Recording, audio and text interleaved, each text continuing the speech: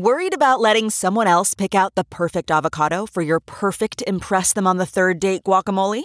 Well, good thing Instacart shoppers are as picky as you are. They find ripe avocados like it's their guac on the line. They are milk expiration date detectives. They bag eggs like the 12 precious pieces of cargo they are. So let Instacart shoppers overthink your groceries so that you can overthink what you'll wear on that third date. Download the Instacart app today to get free delivery on your first 3 orders, while supplies last. Minimum $10 per order. Additional terms apply. CarMax is putting peace of mind back in car shopping by putting you in the driver's seat to find a ride that's right for you. Because at CarMax, we believe you shouldn't just settle for a car. You should love your car. That's why every car we sell is CarMax certified quality, so you can be sure with upfront pricing that's the same for every customer. So don't settle. Find love at first drive and start shopping now at CarMax.com. CarMax, the way car buying should be. This episode of The Hash is sponsored by Minima.Global, Circle, and Pastel Network. You're listening to The Hash headlines on the CoinDesk Podcast Network. Get caught up on this week's top stories from The Hash crew. And just a reminder, CoinDesk is a news source and does not provide investment advice. Monday's top story. First off, I'm sorry to anybody who lost funds. It has been a hell of a bear market. A hell of a bear market. And I feel like everybody that's watching, everybody that's hosting, just everybody in crypto in general did not see this coming. But I guess looking for the silver lining here, Binance starts recovery fund for crypto projects facing liquidity crisis. CZ says this is for strong projects who are facing liquidity issues. He told anyone who thinks they qualify to contact Binance Labs. He welcomed other industry players with cash who want to co-invest. Justin Sun said that Tron, Huobi Global, and Poloniex will support the initiative, and more details coming soon. The tweet is up if you guys want to go ahead and read that. But CZ is talking about to reduce future cascading events, because let's face it, this is part of the crypto contagion, and FTX collapsing doesn't just impact I guess it impacts these people are customers. There's a lot of people that had funds there doing business, etc. So I guess that this is the silver lining of this absolute tragedy. I will hand this over eeny, meeny, miny, mo to Will. It's just, this is all so terrible. Did you hand it off to me because I was the only one smiling? Because that's the takeaway I'm getting here. Yeah, and maybe you're behind or in front of a brick wall, so maybe you've got some intel for us. I'm in purgatory like every other crypto trader right now. Last week was rough. Last week was a very hard day for the industry, and for right reasons. Investors out there are reeling. I think this is one of the larger shots probably ever, up there with Mt. Gox. I'm sure you guys talked about it all last week, so we don't have to spend too much time on that. The Binance angle for this is certainly important, and it puts oddly more trust in CZ's hands, which I think a lot of people are skeptical about putting more faith into a centralized exchange after seeing what happened with FTX. I think we're going to be more skeptical about these central operators in crypto, and for the right reason. And I think CZ's embracing that with some of his tweets, saying that he's going to take shots at rivals some more, ask some more questions, dig deeper, present his thoughts openly to the public. And I think that's a good thing. But this bailout fund, it does reminisce back to June when FTX was saying the same thing, right? And you're like, there's some odd similarities here. What's the reason for that? Hopefully this is just a conglomerate with a lot of liquidity and cash that can hand out to teams. There's a lot of awesome teams out there that just didn't balance themselves correctly. They had too many tokens in their treasury, or they had too high cash flows going out the door instead of in the door. And now they're going to need some help. So hopefully this can be a big backstop for the industry. But I think most people are just a little questioning something like this at the moment. Jen, I'll throw it down to you. Yeah, I was reading this story and I had deja vu. It just felt like we were starting this whole cycle again with someone else. I remember when FTX was going in and bailing everyone out. I think, Zach, you said on the show, should one man have all this power? And I think we realize now that the answer is no. I think for Binance, though, this is an interesting opportunity for them to start pulling projects into their ecosystem. I also thought back to June when CZ tweeted It was not easy saying no to Super Bowl ads, stadium naming rights, and large sponsorship deals, but they did. That was among all of the crypto layoffs. And in that same tweet, they announced that they had 2,000 open positions. I know I've said on the show before, Binance has really weathered many storms. And I think this is just another storm that they are showing that they are weathering. Who knows what's going to happen in the future? I also kind of narrowed in on one quote in that article by CZ. He said, we're going to try to collect the other industry players together to form an industry association globally and try to deal with some of the common standards in business. I thought that standards in business piece was really interesting because what's happening with FTX is really a business problem. There were a lot of business decisions that were made that didn't pan out for FTX and affected the wider industry. And I think that's what we should be addressing, especially when it comes to looking at what went wrong and some of the regulation. Many of these things are business issues, not crypto issues. Zach, what do you got? Yeah, I mean, we're going to see more of this come out in the coming days. Hedge funds locked up in FTX, project treasuries locked up in FTX. I would imagine these are the type of projects that Binance is looking to help out in their time of need. That's not to stop CZ from slinging a little bit of mud on Twitter.com. In one of the replies, he suggested that FTX was a bit of a liar and a fraud in its actions here, and that this would be supporting good projects, not those bad projects that are only shown to be bad after they catastrophically fail. So it's going to be interesting to see who they ultimately on board for this thing. If projects with stuck funds who are now sort of in the bankruptcy proceeding process end up flocking over to CZ to get a little bit of that needed liquidity so that they can keep on keeping on, I'd be curious to see if those were announced as well, which ones ultimately take up this offer or whether or not this is just a nice gesture that we may not hear of much down the line. Curious to see, got the big whales backing up this thing. I think Justin Sun was involved. So pretty much those left standing, those with the giant bags are saying, hey, if you're impacted by this FTX thing, we got your back. Going to be interesting to see what comes of this and if updates are proffered in terms of who all is taking them up on this offer. So I don't know. We'll see. So here's a big question. What's the most important thing about crypto? It's not transactions per second, it's not convenience, and it's not even smart contracts. It's decentralization to achieve censorship resistance so we can all be free. Minima is a new Layer 1 blockchain designed to run in full on a smartphone so that anyone can participate in building Minima's decentralized network as an equal. Join over 300,000 Minima node runners on the incentive program today to start earning Minima every day until mainnet launch. Get started at minima.global.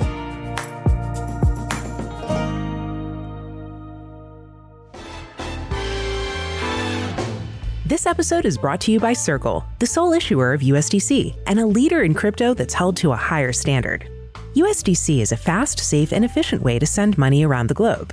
USDC is always redeemable one-to-one for US dollars and has over $45 billion in circulation as of October 13th, 2022. Plus, Circle posts weekly reserve reports and monthly attestations of reserve capital, letting users know that USDC is safe, transparent, and compliant with regulations. Just go to circle.com/transparency to see why USDC is a trusted stablecoin.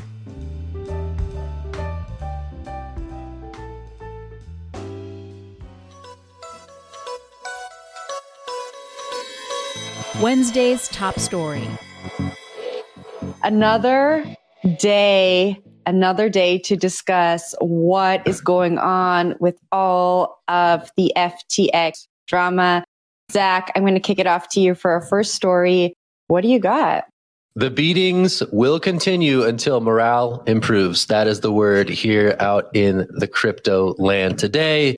This time, Genesis, the big time crypto lender, its lending arm is halting customer withdrawals, likely due to some exposure to FTX, the now bankrupt crypto exchange. This note, of course, Genesis is owned by the same parent company as CoinDesk. That is Digital Currency Group. So making that disclosure up here at the top. If this were to be the next shoe to fall in this crypto unwinding, it would be a big one. So we're going to talk about it here. Let's talk about Genesis and understand its role in the space. I want to toss this to Will for just a quick history on what Genesis provides to many firms across the crypto landscape. Yeah, I'll start off with saying that CoinDesk is a family-friendly publication, but if there were a time to curse on air, this would be the time, because Genesis is that important to the cryptocurrency ecosystem. Their loan originations back up so many different firms. They underlie the market making systems for all these crypto tokens, which adds liquidity to the market, adds actually like a reasonable price when you're going to go buy a token like Bitcoin. And then they have a lot of loans out there just for people in the normal space as well, right? If you want to run your business, you need capital. Genesis came about 2015, 2016 or so. They've been one of the largest loan origination firms in the space.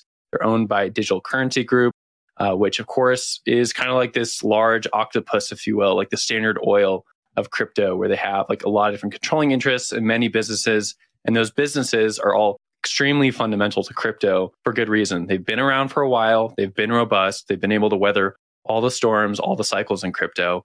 But this one seems to have bitten them a little bit. DCG, of course, is well known for its equity options for Bitcoin and Ethereum with its trust, which you can just purchase in like your Charles Schwab account or somewhere else. And this Genesis account is slightly different. It's owned by DCG. And oftentimes we're seeing right now that DCG steps in and helps Genesis out. So we saw that over the summer where Genesis also took a big haircut from what happened with Terra, Luna, and 3AC.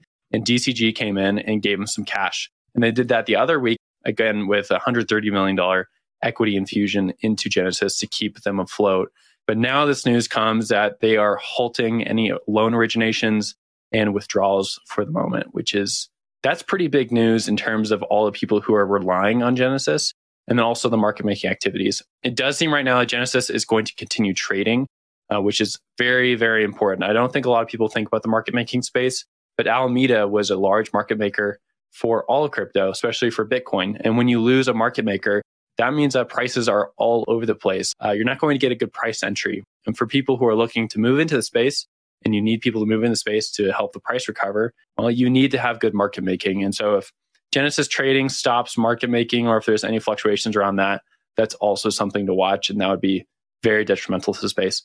Wendy, I want to throw it up to you though, and get your take on this story. So first, I do have funds on Gemini, and I do believe that they are doing maintenance right now. So we'll see how that plays out. Fingers crossed that they are okay. I know that they were one of the exchanges that didn't provide proof of reserves or Miracle Tree. They just says, you're safe, we're registered here, we're registered there. But again, we've heard many other CEOs in crypto say this. As far as Genesis goes and as far as market making goes, this is immensely important because I don't think that Bitcoin has capitulated yet. And in fact, when it does, people are going to want to start trading altcoins a little bit more because there's a lot of fear in the market. And if we don't have these market makers out there to kind of stabilize price, people are going to be getting liquidated. Their stops are going to be getting hit. It is going to be an absolute mess. Again, if you have cryptocurrency on any centralized exchange, please consider getting it off. I don't think anything is super safe right now. Yeah, it's just really is a domino effect, right? The last 6 months have been super tough in this industry. Will, like you said, Genesis lost hundreds of millions of dollars in the 3AC blow up. And Wendy, to what you're saying, so just for our audience, Genesis works with Gemini for their Earn program, right? And over the last 2 days, Gemini has been releasing emails that, and I'm not trying to FUD here, that are saying, our funds are fine. We have enough assets to back customer funds. But I just feel like the industry customers have lost trust because of that SBF tweet that is now deleted that we saw a week ago saying assets are fine. Everything is fine. Now, Wendy, you're saying that apparently Gemini has gone offline for maintenance. Maybe that is true. Maybe, they're just trying to figure out what's going on behind the scenes because everyone is trying to get their funds off of these exchanges for good reason. And it just feels like a really dire situation. Will, I'll give it to you for last thoughts. I'll go right quick and then to Zach. I think a lot of people, when they think about the space, the first thing they think about is exchange they touch or their favorite token or their NFT. But there's people behind all that stuff that make these things work. And Genesis is one of those firms, right? They are large and they're quiet. The fact that we know about them now, that they're being loud because something's going on, means that things are bad. So this is definitely a very large story to watch. Hopefully things open up again and there's not a liquidity crunch. Up to Zach, though. Yeah, it just goes to show the interconnectedness that exists within the crypto industry. There's all these companies that exist on top of crypto, the bigger thing, but the crypto industry is often tightly interconnected. Have you ever tried creating an NFT? Creators usually face limitations from existing marketplaces and tools, or are hindered by complex coding requirements if they try to do it themselves. Well, those days are over. SmartMint by Pastel Network is a free-to-use and no-code platform that makes minting NFTs easier than ever. Create custom NFT drops and collections across ecosystems like Ethereum and Polygon, while also having the flexibility to add customized features and manage existing creations with just a few clicks. Get started today for free at smartmint.pastel.network.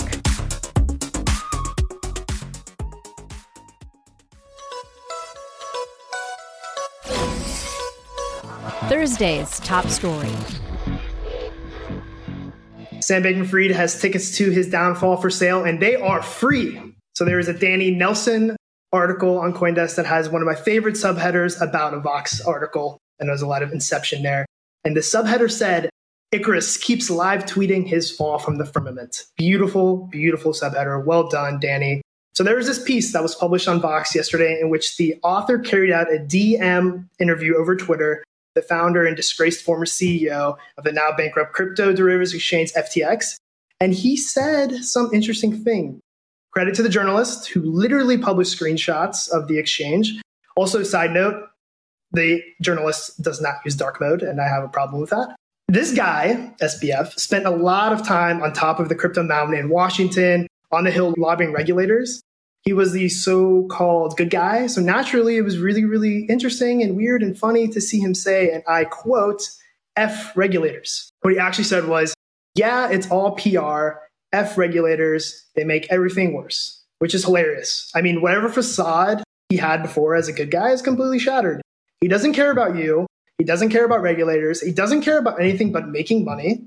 And then he went on to say something about how OFAC is slowly undermining U.S. interests globally in the DMs. And I seem to remember not too long ago, he wrote something about how we need to adhere to the rules of OFAC. I mean, give me a break, dude. He then came up after the Vox article dropped because he thought it was off the record, which it definitely wasn't. And he tweeted that the regulators are great now. Like, I love the regulators. Being a regulator is hard. Like I said, give me a break. All this hand waving about, oh, I thought it was off the record. You're talking to a journalist whose job is to uncover nonsense like what you were peddling. And man, oh man, am I glad that he did not clarify it was off the record. Anyway, Zach, anything to add there? I'm really getting worked up. So let's turn it up a little bit. I'm just giving you space to get worked up, man. So it's fun. It's fun to watch. I mean, to the reporter's credit, she confirmed the following morning in email whether or not she was actually speaking with Sam Bankman-Fried. And he confirmed that they spoke and that was included in the piece. She showed her notes. But it does, I don't know, speak to whether or not there was a misunderstanding, whether there's a media ethics question that needs to be unpacked. But the reality is this was just a huge moment on Twitter last night in which everyone, not just crypto nerds, were looking at this story and commenting on it for how crazily candid SBF appeared to be with a reporter from Vox, right? This had, that spicy regulator quote. It had something to indicate that maybe deposits to FTX were actually being held on Alameda, which was a bit unclear and a bit cryptic. There was all sorts of things in here that were potentially quite damning, and it just was a real head scratcher of a move. Was this some like elaborate 4D chess move that SBF was doing to prevent future things? Was this a lapse in judgment? Was he just worn down and it was just coming out in raw truth? It was just all so crazy. But the things that were said in there about his public image, about some of the inner workings of the business, about so much more were just really crazy and quite shocking. But George, I saw your hand up when I mentioned the FTX Alameda thing. What do you got? I'm going to play armchair Twitter psychologist here. The things you say in DM is what you really feel. And the things you tweet, depending on who you are, aren't how you really feel. So I just thought the dissonance between, hey man, your DMs are leaked. We saw exactly how you feel about regulators, about ESG, all these things. And then you tweet as if we didn't just all see it, right? You're a public figure. And how can you think that we are that dumb that the things you said in DM, oh, those were DMs, I don't actually mean them. And then you tweet the thing that is the PR focused front of you in the world, and we're supposed to believe that and not the thing you said in DMs that you thought were private. And although the DMs were not private. They're still in a more private setting. And he showed us who he was. And what, he's going to tweet like we didn't see it? Like, who does he think he is? Anyway, Jen. Is he unraveling? I just am having such a hard time making sense of what's going on. He had such a curated image. He had such a solid story that he told over and over and over again in the media. I don't know what was going on behind the scenes, but I feel like if he was being so open and candid about his thoughts as he was in these DMs with anyone before, we would have found out about it eventually before his company imploded. And so I don't even know what to make of what's happening and his unraveling on Twitter right now. I know he said I thought I was talking to a friend. And then the journalist wrote that they had a Zoom interview in the summer. And then she had reached out via DM, not expecting him to answer. And here he is pouring out his heart and soul and showing us how he really feels about so many of the issues that we thought he stood for. It is so troubling. I know we just keep saying on this show today, help me make sense of it. Just help me make sense of what's going on, Sam Bankman-Fried, because I have no idea what's going on anymore. I don't think that he is being advised by anyone in PR right now. I feel like he's just, kind of losing it, maybe doesn't know what to do next. And so one moment he wants to tell the whole truth and nothing but the truth. And the other moment he's back to this curated image. I don't know, George, what do you got? Yeah, just an homage or a tribute to John J. Ray, JJ Ray III. SBF has nothing to do with FTX anymore. JJ Ray III, he's the boss now. So whatever image, whatever he's portraying out there is no indication of what FTX stands for right now. So just, giving a shout out to my bankruptcy guy over there, JJ Ray III. Who cares about PR? Who cares about PR at this point? He's his own man. Like I said, tickets to his downfall are for sale, and man, the price is free. Powered by Elon Musk. Lots to say here. At some point, we'll stop talking about this, and that may be a good thing as FTX looks to rebuild and make some of its depositors whole. But for now, just revelations keep coming out, and the level of interest is certainly still high, given that new facts seem to be emerging with stunning regularity. But yeah, one day, maybe FTX makes its depositors whole. One day, maybe SBF mounts a comeback campaign. Maybe not. One day, maybe crypto moves again toward a more decentralized version of itself that isn't reliant on these big centralized intermediaries. But then again, maybe not. It's going to be interesting to see how this all unfolds in the coming weeks, months, and years. This was a big event. Hold your keys. That's what guys. George says. Okay. He's the Bitcoin maxi on the panel right now. He says, hold your keys, not your coin. Always good advice, regardless of the asset. Friday's top story. Now, just a few days ago, we were talking about privacy and some implications around that as it relates to some pending legislation in the EU. And I was out here standing for good old-fashioned open public ledgers, and I was trying to make the case that they provide the transparency and auditability that makes crypto, the possibility of self-regulation in crypto, real, right? So I went out there and I said this thing, and I was like, all right, let me just, put on my hat for just, straight up transparency. And I expressed some skepticism about the role of privacy coins and the privacy preserving approaches that ultimately, to me, may hinder the ability of the crypto industry to advance its cause in DC and other global capitals. So joining us right now is Tor Bayer. He is a co-founder of The Secret Network, which is a privacy preserving blockchain network that does all sorts of good stuff. And he is kind enough to join us today. Tor, how are you doing? I'm doing good. Thanks for having me on, guys. I wore my privacy hat to match your transparency hat, so I'm ready to go. As pictured here, my transparency hat, highly transparent. So yeah, let's do this thing. Yes. So yeah, as I mentioned, I was out here standing for transparency. And I think, there's lots of people in the space who believe that privacy preserving technologies are critical for the future of our online lives. The thing I wanted to ask you is, how do we have the best of both worlds, right? Where we have the transparency, the auditability of these public chains, while also preserving our financial privacy. That's my question to you. Are there hybrid approaches? Is there a way that we can have the best of both worlds, or is it indeed this black and white conversation? It's never black and white. Nothing is ever black and white, fortunately. And when it comes to privacy, we already have in the Web 2 world, in our legacy web world, we've had an awakening around the importance of privacy. The only thing people don't really understand in the Web3 space is that there's plenty of people who care about having both the ability to make things public and the ability to make things private, but only the privacy by default version of that approach works, because when you start public, making it private again is impossible. When you start private, you can always choose to reveal it. So that idea of selectively revealing data in certain circumstances to certain people, when I throw on my privacy hat, it's not a hat that says privacy all of the time at all costs. It's a hat that says I at least want even the option. And only the private by default approach is what gives you that option of auditability and privacy, because the radical transparency approach to blockchains that we've started with, that doesn't give you choice. I really think it's an issue of choice, not just privacy.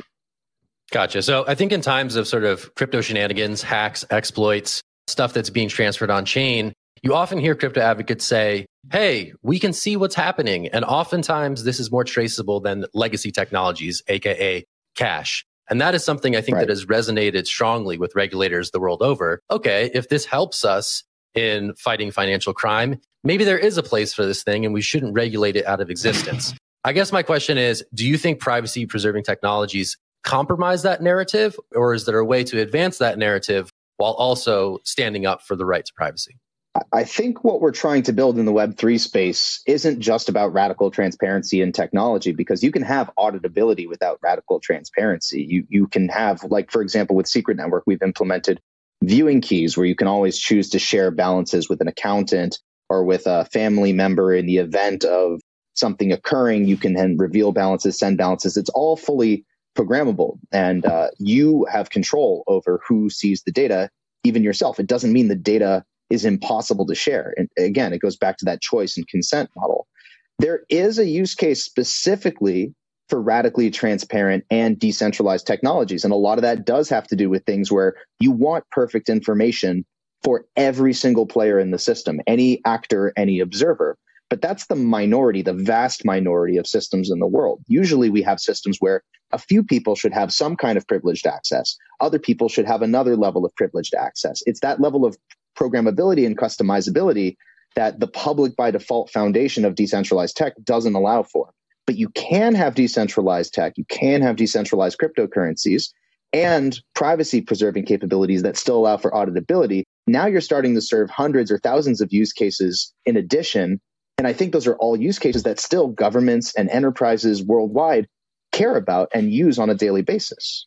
So, Tor, can we talk just a bit about, by the way, hi. Can we talk just a bit about specific technologies, right? So viewing keys sounds straightforward enough. You distribute those to people who you want. But another one that comes up quite a bit when we're talking about crypto and privacy is zero knowledge proofs. So, I mean, can you speak to the role of that technology in being able to verify information without revealing it?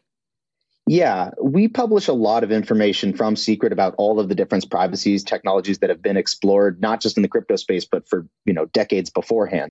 So you have things like zero knowledge proofs, you have things like multi-party computation, fully homomorphic encryption, you have hardware-based privacy technologies that let you do secure computation inside of trusted enclaves.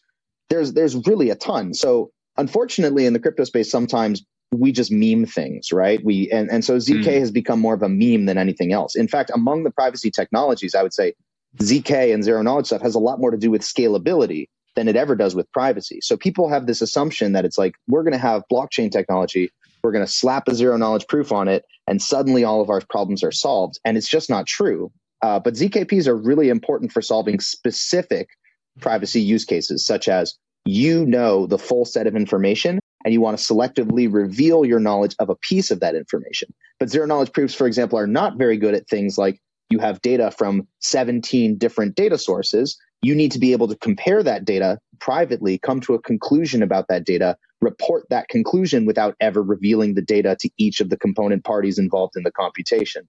So ZKPs are super important, but we need to understand these privacy technologies and how they're being implemented in blockchain systems. That's a very large space that goes well beyond ZK, and Secret's exploring a lot of things beyond ZK. It's actually not our focus. We do everything else from FHE to TEEs, but it's definitely going to be part of the conversation, and that's where a lot of the innovation has been concentrated for the past couple of years. Hey, Tor, Jen here. Okay, so I know that Secret Network is really focused on user experience and making this all really easy, right? in the current crypto climate where everyone is just super focused on price volatility, super focused on the industry kind of imploding, how do you access that audience and start to explain something that is pretty complicated if you haven't operated in the space? Usually I DM CoinDesk journalists until they let me explain it on their show. And here you are. And here we are. But yes, we do a lot of education. We're going to be down in Miami for Decentral at the end of the month. We were at conferences like Messari earlier this year, where the Zcash team was also present. Fortunately, we're not alone. We're actually recent members of the Universal Privacy Alliance. Zcash is a member there as well. So is NIM, so is Mantas, or a number of other projects like Aztec. Because the privacy narrative is, the short-term stuff is like FTX implodes. There were some fraudsters. They got New York Times headlines that are fawning, and that's all going to be eventually old news. But if you ban privacy technologies today, the Tornado Cash developer still sitting uncharged in a jail cell in Europe. That's the really important news. So we just try to keep the focus there. All of us together, even though we're building all of us privacy technologies, and really those are more complementary than competitive, because we're all on the same team, that for Web3 to actually serve the purpose we wanted it to, human empowerment globally, we do need privacy at its core. We do need these private by default systems. So we're all motivated to sort of keep the public conversation going with our focus on those long-term issues, so that we don't all just get lost in the cool headlines or Twitter melting down and Elon closing the cafeteria. It's always, that always happens. But, we're always going to be there reminding people, hey, by the way, if you don't want to lose all of your human rights, if we weren't the kinds of people fighting for that, we wouldn't even have cryptography on our messages anymore. So I'm glad that there's people fighting this fight way before I did, and I'm glad I can continue it now. Gotcha. So 1 minute left, Tor, and I definitely want to close it on the regulatory conversation. This was brought up in conversation about a leaked draft of potentially pending regulations in the EU. Whether it's through the alliance you just mentioned or other privacy advocates, what's the regulatory story that you are trying to get out there? Are you saying, hey, we're cypherpunks, forget the state? Or are you saying, hey, this can work in a way that gives us the optionality of these tools going forward in a regulated and compliant way? Yeah, it's certainly not the former. I would hesitate to say that it's also the latter, where we're just like, let's let regulators tell us what to do. Really what we want to do is educate the regulators, and they have a perspective, and we as technologists have a perspective, and hopefully we get to the right answers. The wrong way to do that is to do regulation by enforcement. The right way to do it is to have public conversations and understand the fundamental issues. So as we get in touch with regulators and we say, hey, at least do you understand the difference between transactional privacy coins, like, Monero is a transactional privacy coin, or something like Secret, which is smart contract privacy, meaning the coin for the network is public, but the applications are privacy preserving. Because that's the kind of technology that governments actually like. We just had a team win a Department of Defense hackathon building on Secret. Clearly, governments like the idea of being able to do private data sharing in decentralized contexts where they can have some guarantee of security. What they don't necessarily like is being responsible for North Korea's funding of their nuclear program. So having that open conversation and building the tech and showing the tech live on mainnet, that's the way that we educate regulators. They do tend to be pretty good listeners, but I don't take anything for granted. And until our Tornado Cash devs are out of prison, I'm certainly not going to expect a good outcome unless we fight. Gotcha. Well, Tor, we'll leave it there. Thanks so much for joining us here on The Hash. You've been listening to The Hash Headlines on the CoinDesk Podcast Network. We would like to hear from you. If you have any questions or comments, please reach out to us at podcasts@coindesk.com, subject line, The Hash, or leave us a review on your favorite podcast player. Thanks for listening.